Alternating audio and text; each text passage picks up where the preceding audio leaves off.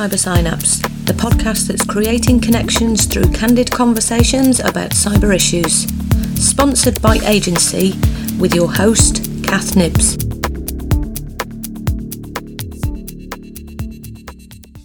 Good morning, good evening, good afternoon, wherever you're tuning in from, whatever time of day it is for you.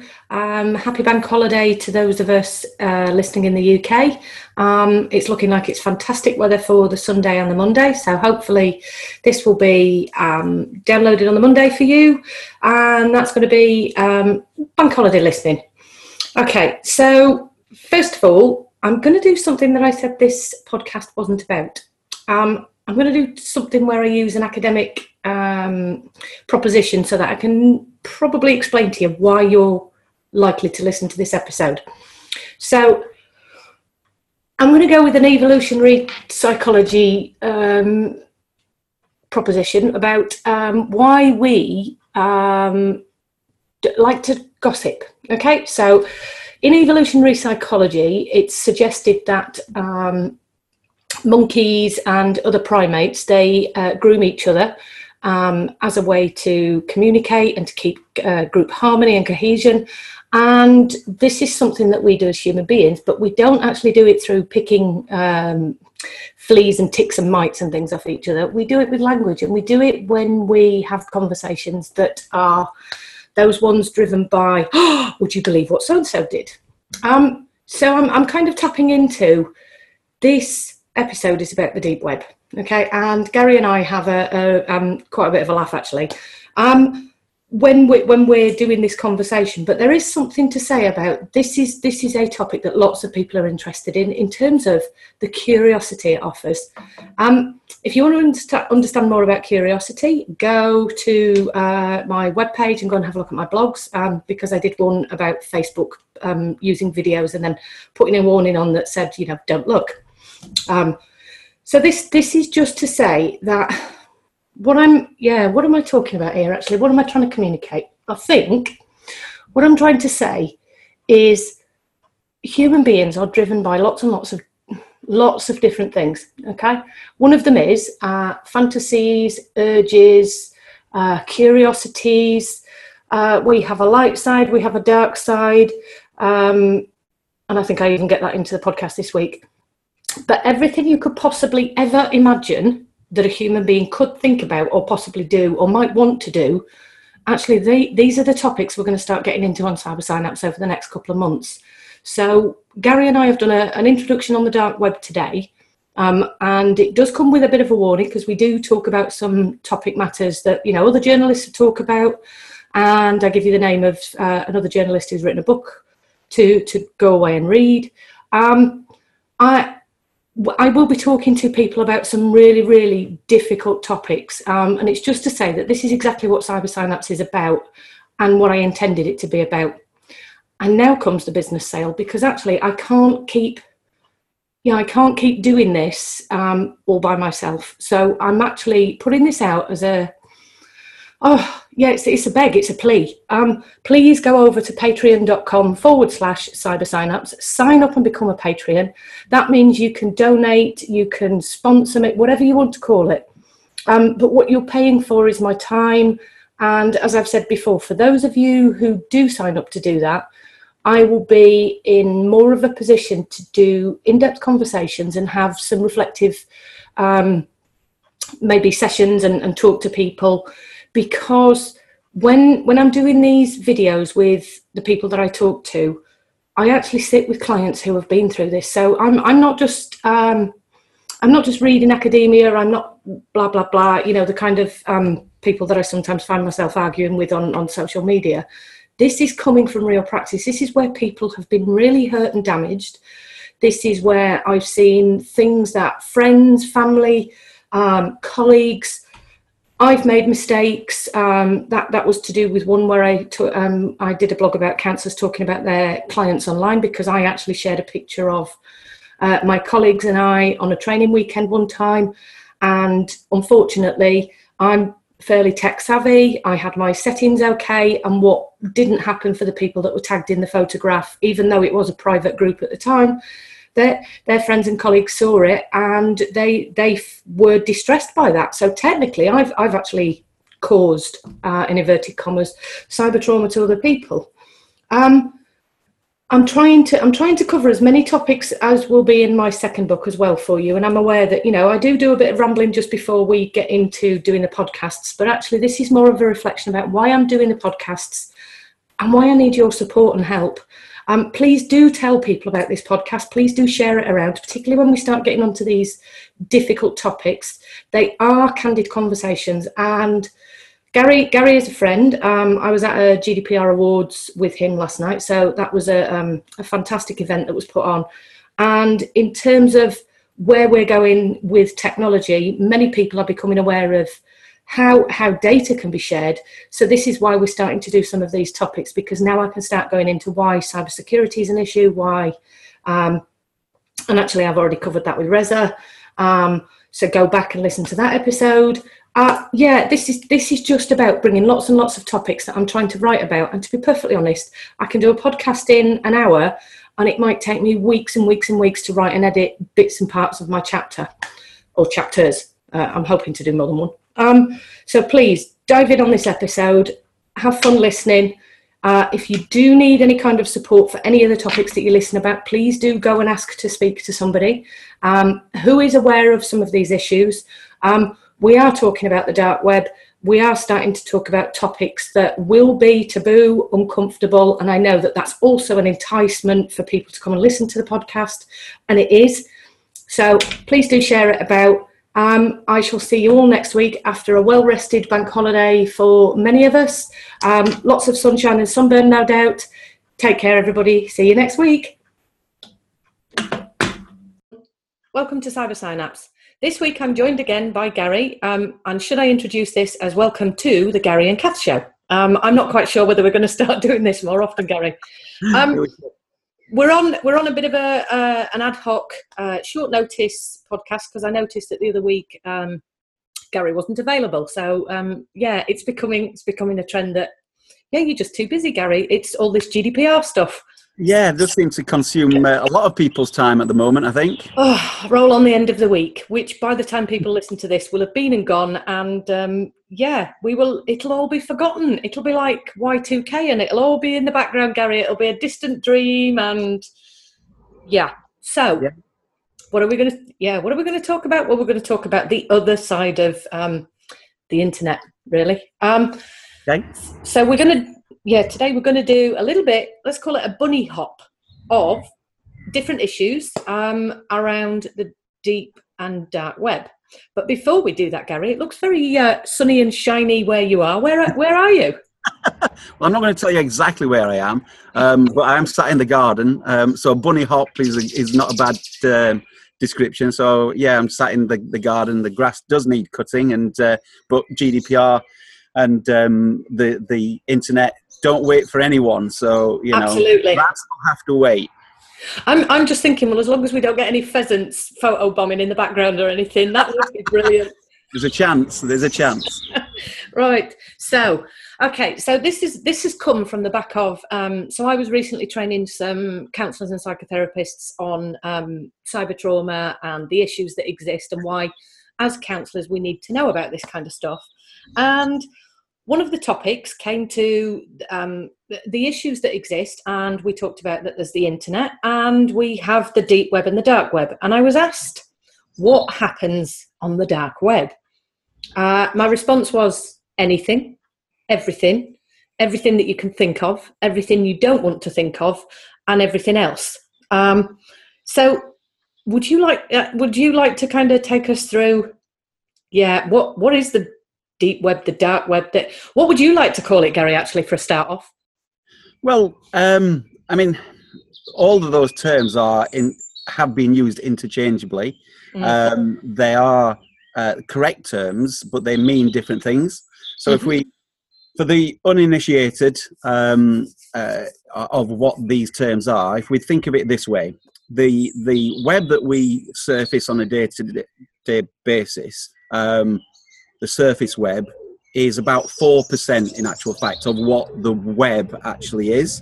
The deep web is just below the surface. So when we say we're going surfing, that's not a bad phrase to use, because you are surfing along the surface and you're just skimming along the top. Yeah. The deep web is just below the surface, and you've been to the deep web, and many of the people listening here. In fact, I would hazard a guess that everybody listening here has been to the deep web. The deep web is purely any part of the internet that cannot be or has not been spidered by Google and other search engines. So it can't be found just by doing a natural search. So your bank account will be part of the deep web. Yeah. Your university papers will be behind a password, and you'll have a username and a login. You'll go on to the deep web. Facebook is part of the deep web. Thousands, millions, billions of papers are on the deep web as academic papers and military papers and university papers, whatever. You then have the very lower level, the dark web. The dark web is an area of the internet which is unfathomable. We don't really truly understand what size it is. Estimates are that it's around about 500 times the size of the surface web. Yeah. Which gives you some indication of the kind of the size of it. It's dark because you need special browsers to get to it. It's dark because of the fact that much of the, or it's called dark because much of the activity that goes on there is clandestine or it's illegal. And that's it. So there are three levels. So the deep web, fairly innocuous, fairly boring to talk about. But the dark web, that's the interesting, intrigue area, but also the scary and quite alarming sort of part of the net that most people don't visit. Yeah.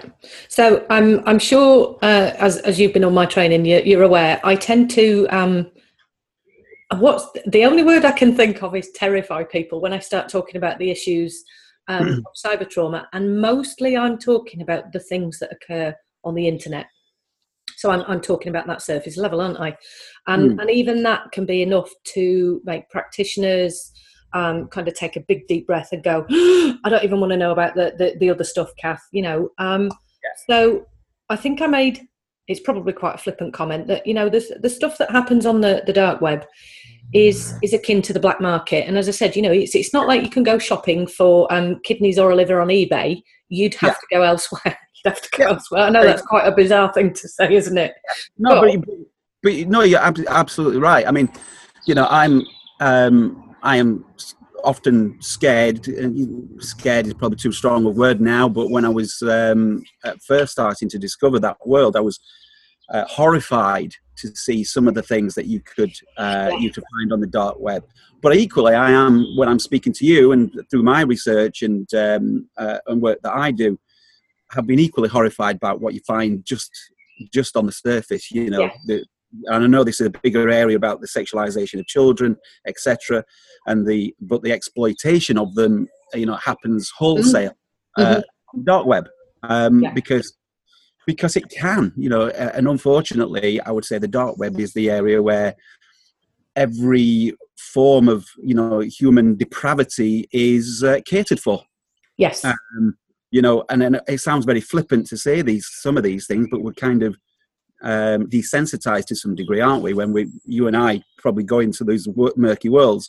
But there are rules of the internet, and one of the rules of the internet is there is always furry porn of it, meaning no matter what kind of pornography you can imagine, there's going to be some level of bestiality of it online. And at first you hear that and you think, that's terrible. Where would anybody want, or why would anybody want that? Well, unfortunately, there are people out there with such sort of notion, and that's where, and you'll find it on the dark web. It caters for all humanity. Yeah, well, that's where we talk about as I was explaining, that's where we talk about philias. So that would be your necrophilia, your paedophilia, your paedophilia.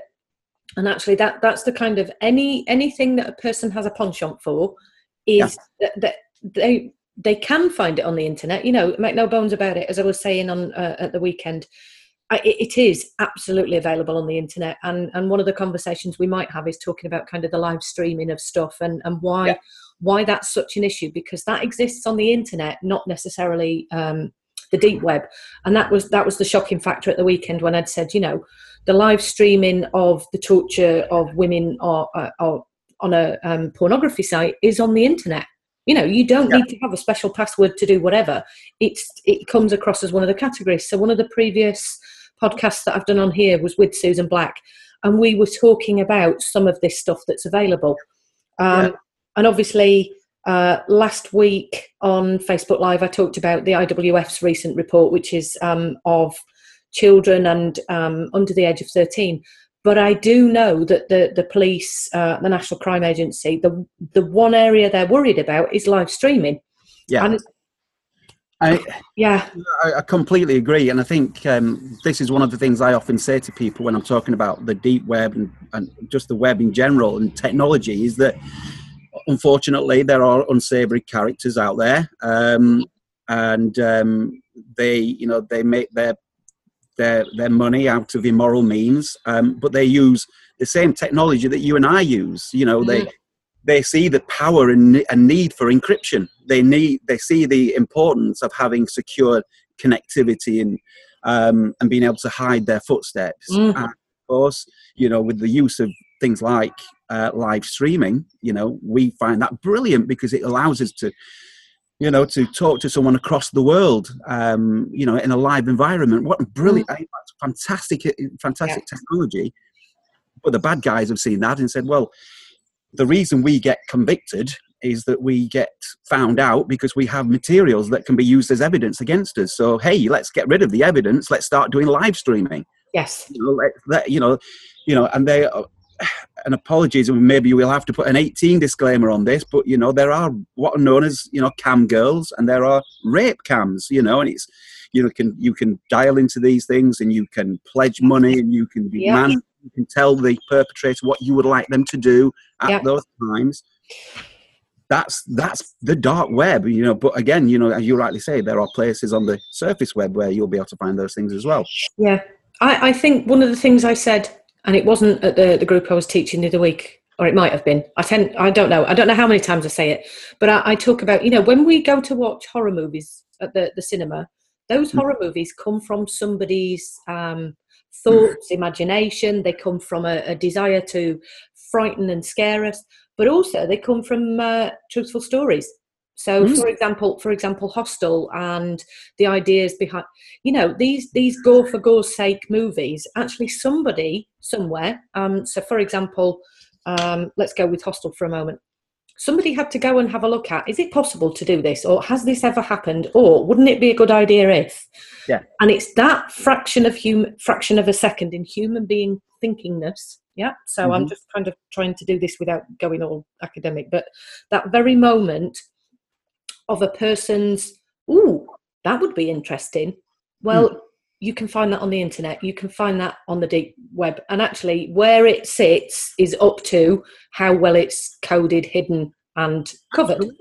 I mean, every level, we talk about the three levels. You talk about, the surface web and the deep web and the dark web. That's almost that journey. And in fact, funnily enough, when I talk about the journey into the deep web, I often talk about Dante's, journey into hell.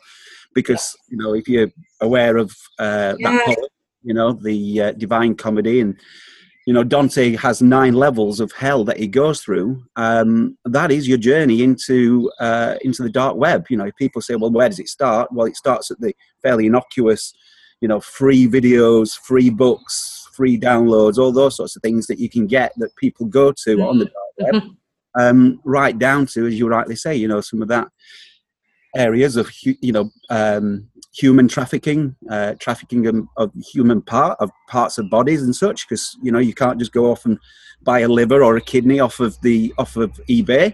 But other websites are available. I'm sure that Amazon might. I don't know.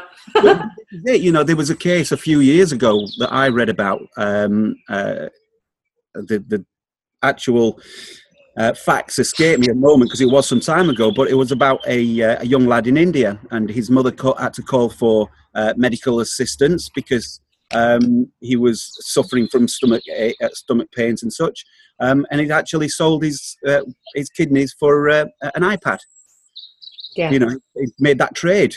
And you just think, you know, that's, how does that even begin? Well, it unfortunately, there's a market. And, you know, if you're looking at many years on dialysis and you've got, you know, problems and you've got the money and you're sat in America and you're thinking, well, it's hundreds of thousands of dollars to pay for this, or I can spend a few $100 over here. Somebody's sat in the middle thinking, well, this is where I can make my money. Unfortunately, that is what the dark web is. Yeah. I think I kind of talked at some of the groups where I've said about, you know, as counsellors, we deal with quite often people who have got attachment and trauma issues.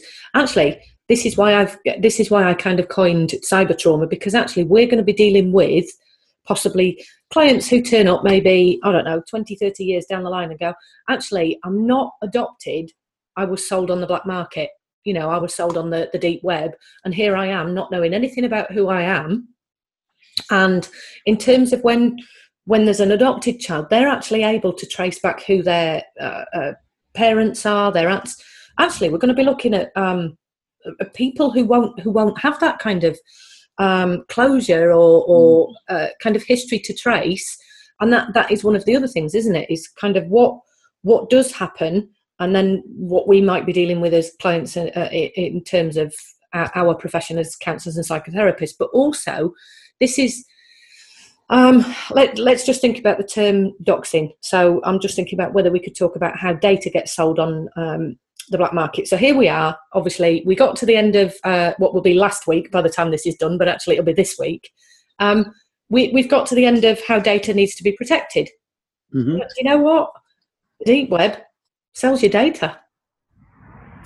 It does. And funnily enough, I have said in the past that the people on the dark web and the deep web are actually more honest than some of the data brokers on the surface. Yeah. Because at least they're quite honest about where your data came from. Yep. Yeah. Say, you know, hey, this came from the Ashley Madison hack, and I've got 1 million people's names, addresses, and the passwords for 1 million people over here, or I've got 100,000 from the Talk event. So yeah, absolutely. You know, and depending upon the amount of information that's available that you have as a let's call them an underground data broker, shall we? Yep. These people who have this information that are in card dumpster sites, you know, if you have your name, if it's just your name and your email, well, you're not going to get very much for that. Maybe, let's just say $1, maybe £1 per account. That's all. But if I've got your name, your password, and your credit card number, then actually that number goes up per account, probably up to maybe £2 or £3 per account. Yeah. I'll let everybody else sit there with a calculator and do the sums here, but, we'll keep it to simple numbers and say, you've got, if it's £3 an account and I've got 100,000 accounts, that's not a bad return of the investment. If I come to you and say, I will buy all of that information from you for £300,000, I can use that and use it to exploit, 100,000 people, whatever amounts of money is sat in their accounts. And the number just keeps going up. So if I've now got your name, your address, your password, for instance, and your 16-digit card, and also your expiry date, and also I've got your mother's maiden name, it now starts to rank up.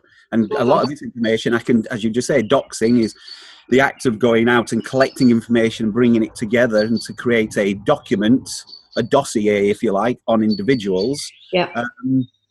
A lot of that information, even if I've only got your name and email address, quite often I can get pretty much the rest of it. I can, easily trick you into giving me your mother's maiden name or your date of birth. Would you, by any faint chance, Gary, be talking about those bloody stupid Facebook games where I am just going off on a slight tangent? You know, the ones I keep moaning to you about, yeah, not just my profession, but people I have on my friends list. What's your superhero name? Give me your pet's name, your mother's maiden name, and the date on which you might get married or did get married, or go away.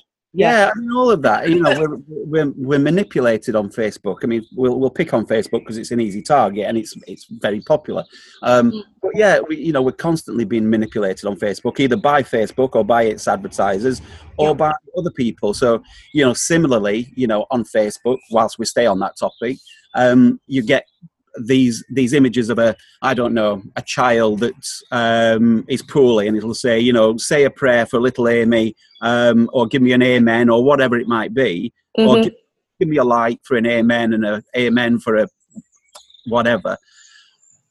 Once they've got to around about 1 million likes, suddenly that page for little Amy will change to being a pharmaceutical or selling some other product or service. Because Facebook doesn't recognize that change. It doesn't go, oh, hang on a minute, 1 minute you were praying for a little Amy over here and now you're selling drugs. It just simply goes, oh, well, this page, 1 million people like this page over here, so we're going to promote this page way up the rankings and everybody's going to see it. So we're constantly being manipulated either by the bad guys from the dark web or the bad guys from the surface web. Yeah, would this be? I know I'm being really sarcastic at the moment, but you mean really? I'm going to lean in and make this like a really philosophical question now. You mean this is a business people run? Revolution. It's a new thing. It's a new concept.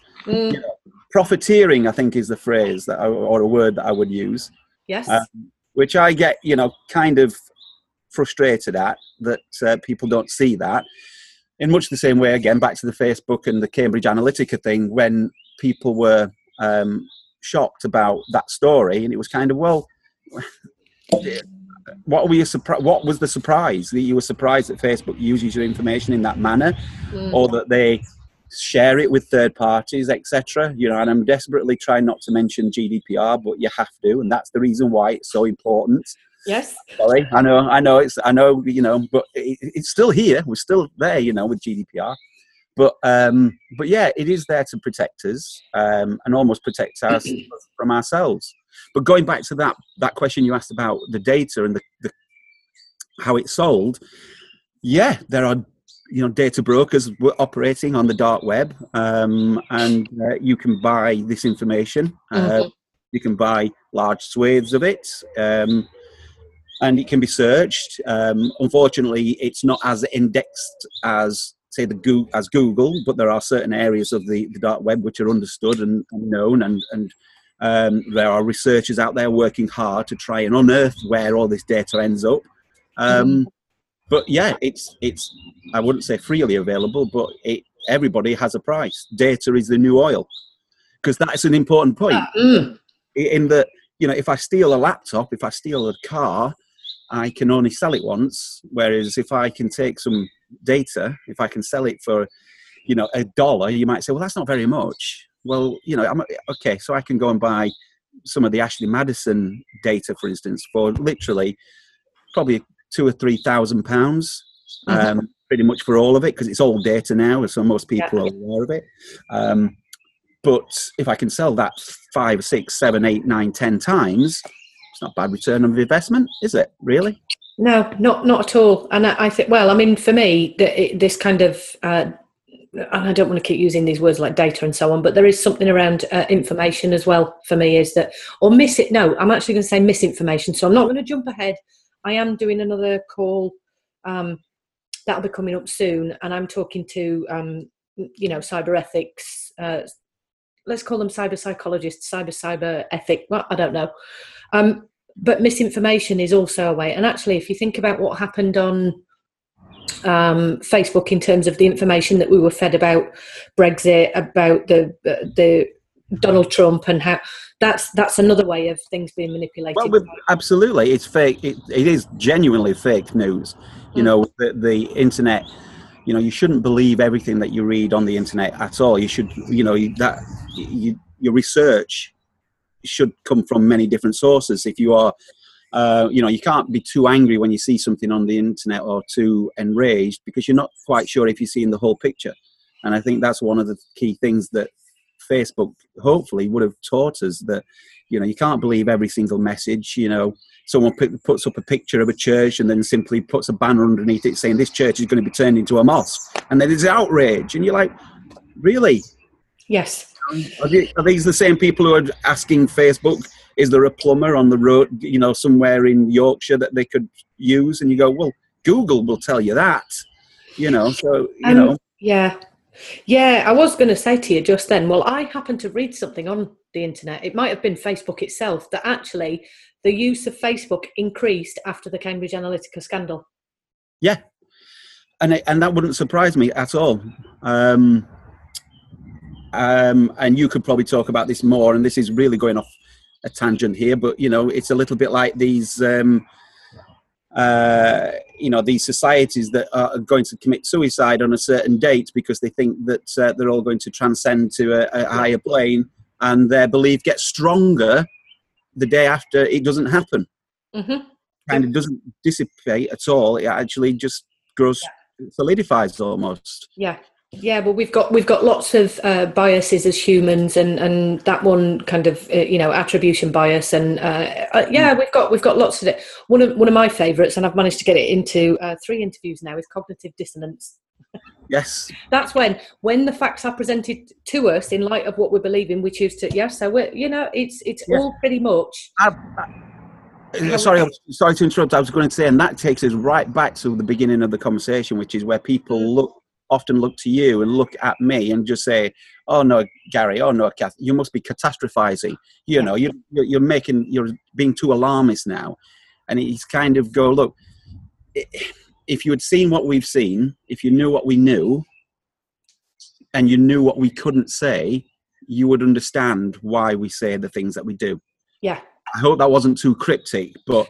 No, well, we've talked this evening, before we even started this, that the topics we wouldn't cover were going to be certain ones, because obviously we're talking about some of the things that happen on the deep web. And, you know, human beings do have a very, and I don't want to quote Star Wars, but they have a very, very dark side. And actually, that's the thing about being a human being, is that there is this... we're drawn to horror and terror and everything that is despicable. And you know, when I talk to children about becoming a hacker and going and becoming a bad guy, I do actually start talking about Star Wars, and I do actually talk about the Jedi and about the Sith, and I do talk about the journey. You know, it starts off as one thing, and you take one step, and then another, and another, and before you know it, it has consumed you. You have become part of that darker world that, you know, you didn't realize was out there. So yeah, it is. And that again comes back to this idea that the dark web is a journey. It lulls you in, you know, it starts you with some of the websites that allow you to buy. Hey, you know, you can, for instance, you can buy heroin, you can buy a little bit of weed, you can buy crystal meth, you can buy scopolamine, which is a date rape drug, which is also known as a zombie date rape drug, because it leaves their victims with brain damage, all on the same website. And it's presented to you just almost like Amazon, so much so that you can actually rate your drug dealer. Yeah. So, you know, 5 stars, you know, package delivered as promised, we'll order again. You know, because if there's one truth on the internet, is that customer service is absolutely key. Because once they've got you as a customer, they want to keep you. If you complain about anything, they know that they may lose you as a customer and then lose some credibility. So absolutely, it is in their vested interest to keep you doing well. So perversely, I often say to companies, if you want to learn about good customer service, see how they do it on the dark web. Yes, we're talking Silk Road here, aren't we? Which, for anybody, because we won't cover it here. Silk Road, the dark market, there's the number, that do. So, even the ones that are still there now still operate at a very high level now. Yeah, I was going to say, for anybody that's listening that's interested, Jamie Bartlett wrote a book about the darknet, so you can go and read all about it. I mean, the issue with the book that Jamie's written is it doesn't cover everything, and it never would. Nobody could ever cover that. But, and that again is part of the law that brings us constantly going back. to understand this world a little bit better, I guess, to try and open our eyes so that we can help others protect themselves. I mean, that's certainly how I see my role in this, and I know that you feel the same. You know, you're right. You can never know everything that there is that's going on the dark web, because the minute you think you understand it, yep, there's another level that you go, oh wow, that's happening now. Yes. I was going to say, don't forget though, I've been telling you about when I talk on some of the Facebook groups, and I say, you know, particularly around cybersecurity, around people who say this, that, you know, in my profession, there's lots of people who think they're completely covered.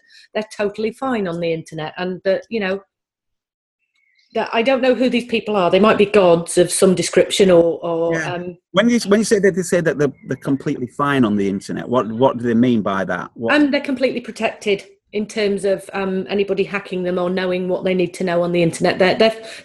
It's almost like saying, no, it's okay. I had a 2-bit GDPR expert come in, tell me that they've watched the webinar and you know, kind of cover it. Whereas, and I've said to people, okay then. All right.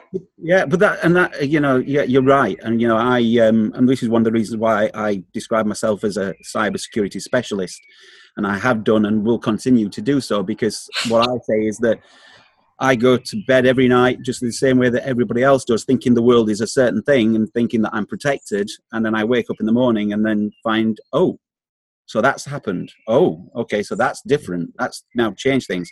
The difference between myself and many others, I think, is just that my eyes are open to that, so I'm very aware of that overtly, and I research it, and as soon as I hear it or see it, I recognize that is something that I need to understand more. So, but the world, yeah, you can never say you're 100% secure ever. There's no such thing. I'm a cybersecurity consultant. I would love to say I can make you 100% secure, you, your business, you and your families. There is no such thing, and anybody who says that they can is talking pumpkin. Yeah, well, I mean, what did I say? Oh, actually, I've got the word for you. My head just went off on a spinach then. Actually, I have the word for what you do and what I do, which is where we're drawn to keep doing what we're doing. It's autotelic, which means we're driven to continue to do the things that drive us and that we get satisfaction from. So unlike you, I tend to go to bed with an air of, oh my God, that's another thing I've learned about today. But then there's also something about, actually, I get to make a difference in the job that I do, because I can now take that piece of information, add it to, and this is why I'm struggling to get all of the issues into one day's training. So at the weekend, I had to go at 20 miles an hour in terms of, I mean, I know I talk fast anyway, but I had to go 20 miles an hour to get everything in. And that's why I've said this is almost a bunny hop, because we just cannot go in depth on any of these issues in one podcast, unless we were to do a podcast on the trading of babies, you know, for example, that what we'd be doing is talking about that in depth, and neither I nor you has the expertise on that in one particular area, because they are so deep. No, absolutely. You know, I often say to people, you know, when I first started out doing tech 35 years ago, I would say my knowledge of technology was about a mile deep, about a foot wide. Now it's the opposite. Now my knowledge of tech and cyber is about a mile wide, but only about a meter deep. And that's because I know a lot about a lot of areas of this topic. And in all honesty, again, back to what we said, you know, there's a lot of these areas I don't want to know that deep. I will leave that to some very able professionals who are also very cared for professionals who have to delve into those things. I think it was Friedrich Nietzsche who said something along the lines of, you know, be careful of the staring into the abyss, because the abyss stares back, something along those lines. Yeah. And I think that's when you start talking about the dark web. You know, you can take a look, but be very careful where you venture, you know. I think it's worth saying, because I've just realized some of the time, and I want to make sure I say this. We've talked a lot about the negative side of the dark web. It's important to know a couple of things. One is, it's not illegal to go to the dark web. So when I go to schools, and when you go to schools and you ask kids, do you know about the dark web? Invariably, they'll say yes. Absolutely. at least one will say they've been to the dark web, and teachers will often look horrified, and parents will look horrified.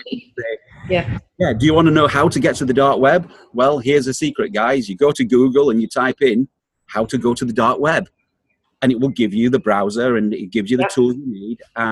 It's used for good. It's used by journalists. It's used by people who are concerned that they are being surveilled and that they want some anonymity. It's used in countries that have oppressive regimes. So, and to get the messages out, when the Middle East uprising occurred, I think it was 2010, 2011, the way that message got out to the world was by using tools like Tor. So the dark web has its use. It has its purpose. It's there for good, but like many things, these good technologies are exploited by the bad guys. Mm-hmm. Well, they're used by human beings. That's why. Yeah, absolutely. Yeah, and human beings come with desires, wishes, fantasies. Fantasies. Fantasies. I'm just thinking. So the way that I sometimes describe it to people is there's fantasies, FANT, that spelling, which is kind of I'd like to be a dragon for a day, and I wish I had a millionaire boyfriend. By the way, see the show notes to apply. Or, we just had to delve into your psyche there, Kat. Whoa. We were right there with you. Yeah, dear me. Oh dear, that's just going to get a boring joke. Or just buy me some beans. What was the other one? Yeah, and then there's fantasies, PH, which is where. So quite often when I work with clients, one of the things we'd like to do is what's called infantile murderous rage. Yeah. So babies, when they get angry, protest a bit more. Notice how I'm not saying crying. They protest until they get to a stage where they shut down or they go into murderous rage. And murderous rage is that, and I'm sure you all recognise this in babies if you've ever seen this, where they are like a beetroot and about to explode or implode. I'm not quite sure which way round it would be. Mm-hmm. That's the feeling. And actually we get to think like that up here in our minds and say, actually, that person who offended me on the internet, I really wish that, I do like the passive aggressive ones, like may the return key on your keyboard fall off and never be stuck again, those kind of things. But there is something about, actually, I really wish the tyres on their car would go flat, all the way up to murderous rage. Yeah. That's the thing that people do. So if we think like that without technology, can you imagine? And this is what I'm kind of asking the audience listening and watching is, can you imagine what they're doing when this is available to do on the internet? Yeah, unfortunately, as I say, these things are there to be exploited. And when I said these things, I mean people are there to be exploited, whether it be on the deep web or whether it be the dark web or whether it be on the surface web. Because people will look to profiteer and make money out of these things, but I think it's important, I guess, just to make sure that people are aware that this thing exists. And yes, it is a force for good in some respects, but like all good technologies, can be used against us, and we just need to be aware of that. And I would urge anyone listening to this is to have that conversation, talk to your friends, talk to your kids. Do you know what the dark web is? What's your experience? Have you ever been there? Yeah. Just don't be shocked by what you hear when they come back and say, yes, I've been to the dark web. I think like most people, when they first go to see it, most of them are unimpressed because it is a little bit like going back to the internet from 1990. But do you know, that was what, I was going to reflect that. So I was recently at an online safety conference, and for me, it was rather amusing because what I did was I watched the audience, not the speaker. And what actually happened was this speaker said, blah, blah, blah, blah, blah, blah, blah, blah, and kind of came out with a little bit of a, these are the issues, da, da, da, da, da, da, da, and would you like to see how to get onto the deep dark web? And he went, da, da, da, da, da, da, this is it. And the slide came up and he said, right, and then you click on this, and then you go on your Tor browser here, and then you click this, and I'm not going to click on any of these websites because I don't know what I'm going to bring up. And at that point, the audience, which was full of teachers, was kind of already jaws on the floor. And I looked at the names of some of these websites and I just burst out laughing. I'm not going to mention them on here. Right. It's just like, thank God he didn't click on any of them. Yeah. You know, thank God he didn't click on any of them, but he actually, I'm not sure if people were scared by it, or, as I find, oh, and that's the curiosity. So this is the same as, so the blogger wrote that time about, what was it, don't look. You know, don't look, don't stare. And I have that in my training, and I tap into people's curiosity, because that's the thing that, if you like, entices them to go towards the dark web. There will be people at the end of this broadcast, Gary, that will go and type it, and they'll go and have a look, and they might go back and have another look, and they might. And what we're doing here is we're talking about, actually, fine, that's okay to do, but just be aware that it is a domain that's full of stuff you might not want to know about. I think that's a way of putting it. Yeah, it is. I mean, I use the phrase, what is seen cannot be unseen. So tread with caution. I would urge anybody, and I do actually suggest, go on there and have a look. If you are interested in understanding that world, see what it is. People sometimes horrified to find that when I say, I took my kids on to the dark web when they were younger. I didn't take them when they were very young, but when they were of an age where I just knew that curiosity would take them through this in school, they would be having these sorts of conversations. So when they were around about 12, 13 years old, I sat down and said, right, okay, kids, we're going to go onto the dark web. And they were like, oh, this is going to be so cool. I'm going to be able to tell my friends being to the dark web. We sat there and I showed them the dark web, and I took them on and I explained to them about using hidden wikis, and you have to navigate your way around, and there's lots of broken links because thankfully the police have shut those down, and they'll pop up under a different name on a different page at some point in the future. And then I took them through some of the things, and I said, anything that doesn't have a description next to it, you have to be careful because you have no idea what you're going into. Anything that talks about drugs and such, it's likely to be drugs, and not just the soft stuff. It's going to be hardcore drugs. Talk them through sort of all of that area, just to give them a sense of, oh, okay, so it wasn't this big mystery. In the same way, when they were younger, we allowed them a glass of wine at lunch, not at lunch, at dinner.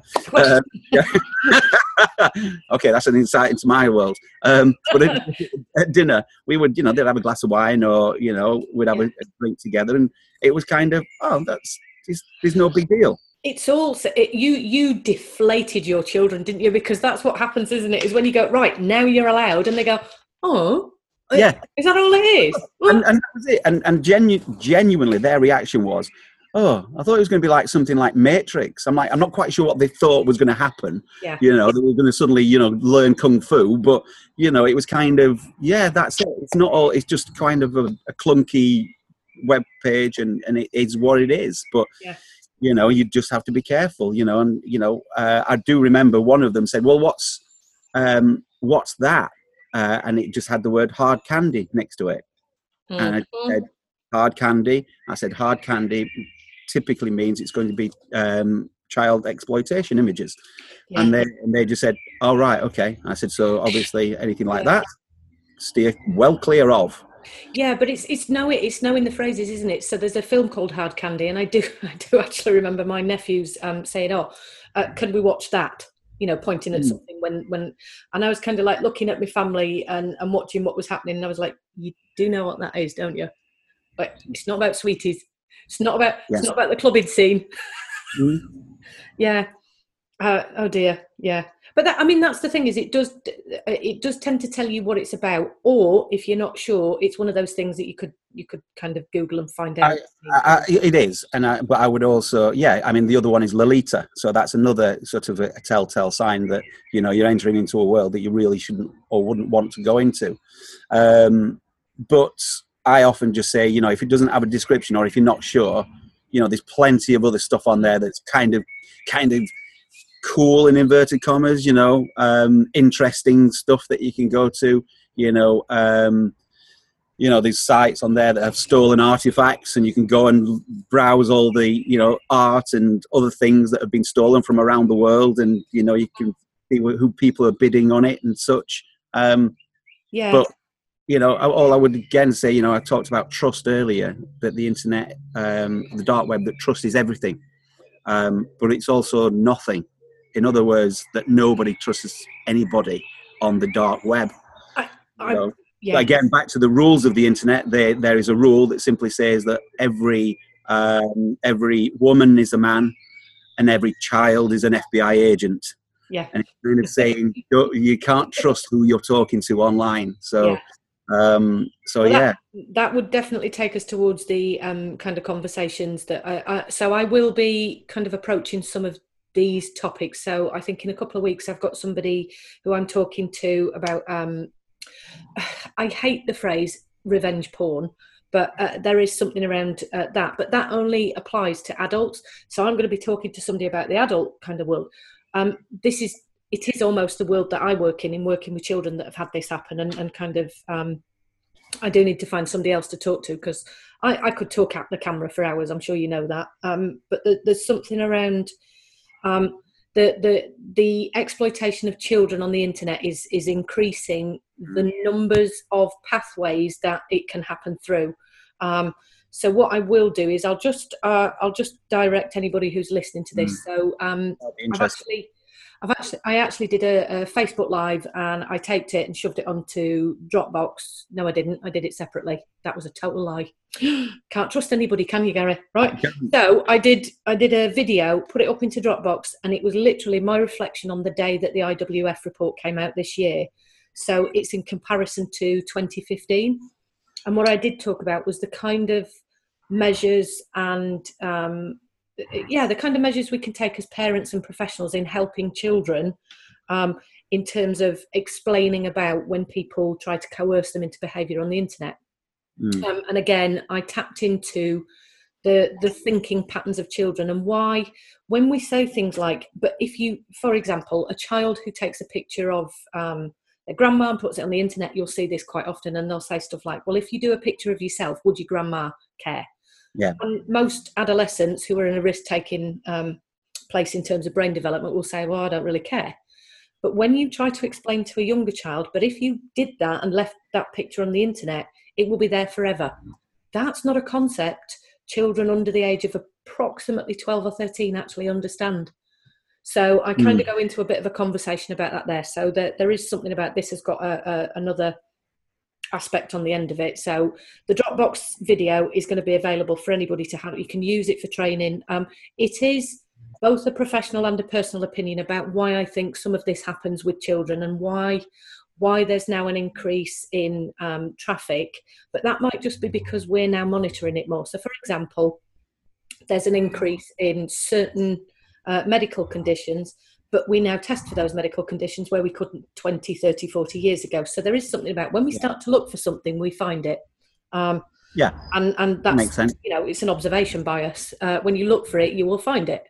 So in terms of the actual numbers of children who are exploited, trafficked, engage in producing sexual images, we don't quite know, but I do know that the IWF did a piece of research in 2015 and 2018, and the numbers have increased quite dramatically.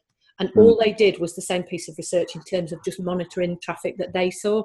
And this pertains to girls under the age of 13 primarily. So I'm not going to do the academic thing here. That's kind of what I reflected in the Dropbox video. But obviously, in terms of what we've been talking about this evening, that's one side of images that were videoed and recorded.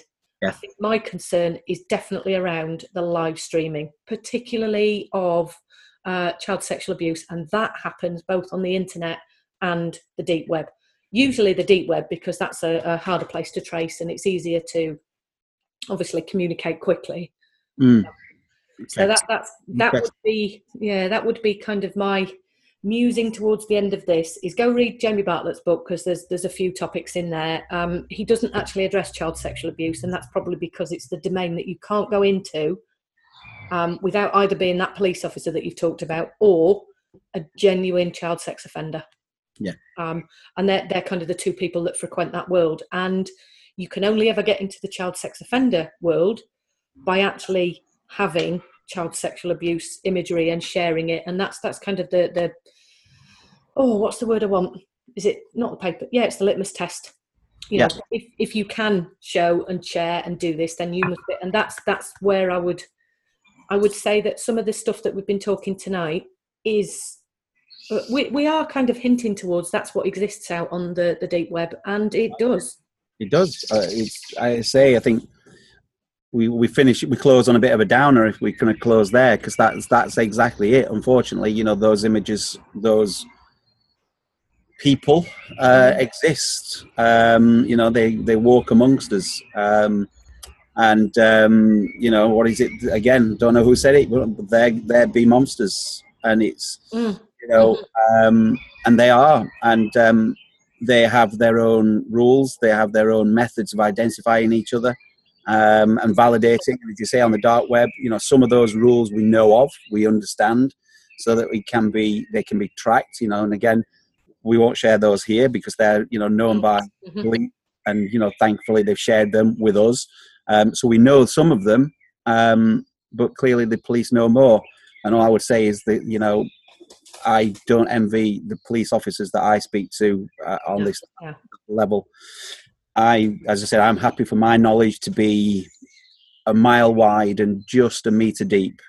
The minute it goes deeper than that to the dark web, yeah, that's where I draw a line, and my research stops, I think. Yeah, I think what I'm trying. Yeah, is this what I'm trying to do? I'm trying to say to people that yes, we've had the kind of bunny hopping. We've talked about this, but if people do go into this arena, that might be one of the areas that they could stumble into. And obviously, that is it. I do know that people who work at the IWF have a heck of a lot of counselling, and the turnover rate for people who look at abusive image, it's very, very high. And I obviously work in this domain, and like I've said to you, that what's the word I want? Desensitise. I'm not desensitized. I talk about this subject, and it doesn't have the same impact in terms of because this isn't traumatizing to me to hear. Yeah. When I'm having a conversation with people, I dislike being in the therapy room and having to listen to somebody's trauma, because actually I do find that traumatic. It's just as difficult to hear trauma as it is to talk about it. But in terms of when I then come out and start saying to people, okay, this is the kind of thing that happens, I don't talk about it. I talk about kind of the periphery. Yeah. And what I'm trying to say is, if you come across images of child sexual abuse, they are going to have a long lasting impact. So it's be aware, go and have a look at the dark web, have a look around. I suspect that is the one area people are terrified of. Yeah. And dare I say, you know, rightly so. I think, you know, I would just add to that and say, if you are, you know, if you do, you know, stumble upon those things, you know, speak to someone professionally like your good self. And if you have any grave concerns, is to speak, you know, to the police, you know, raise those concerns and don't try and push it under the carpet.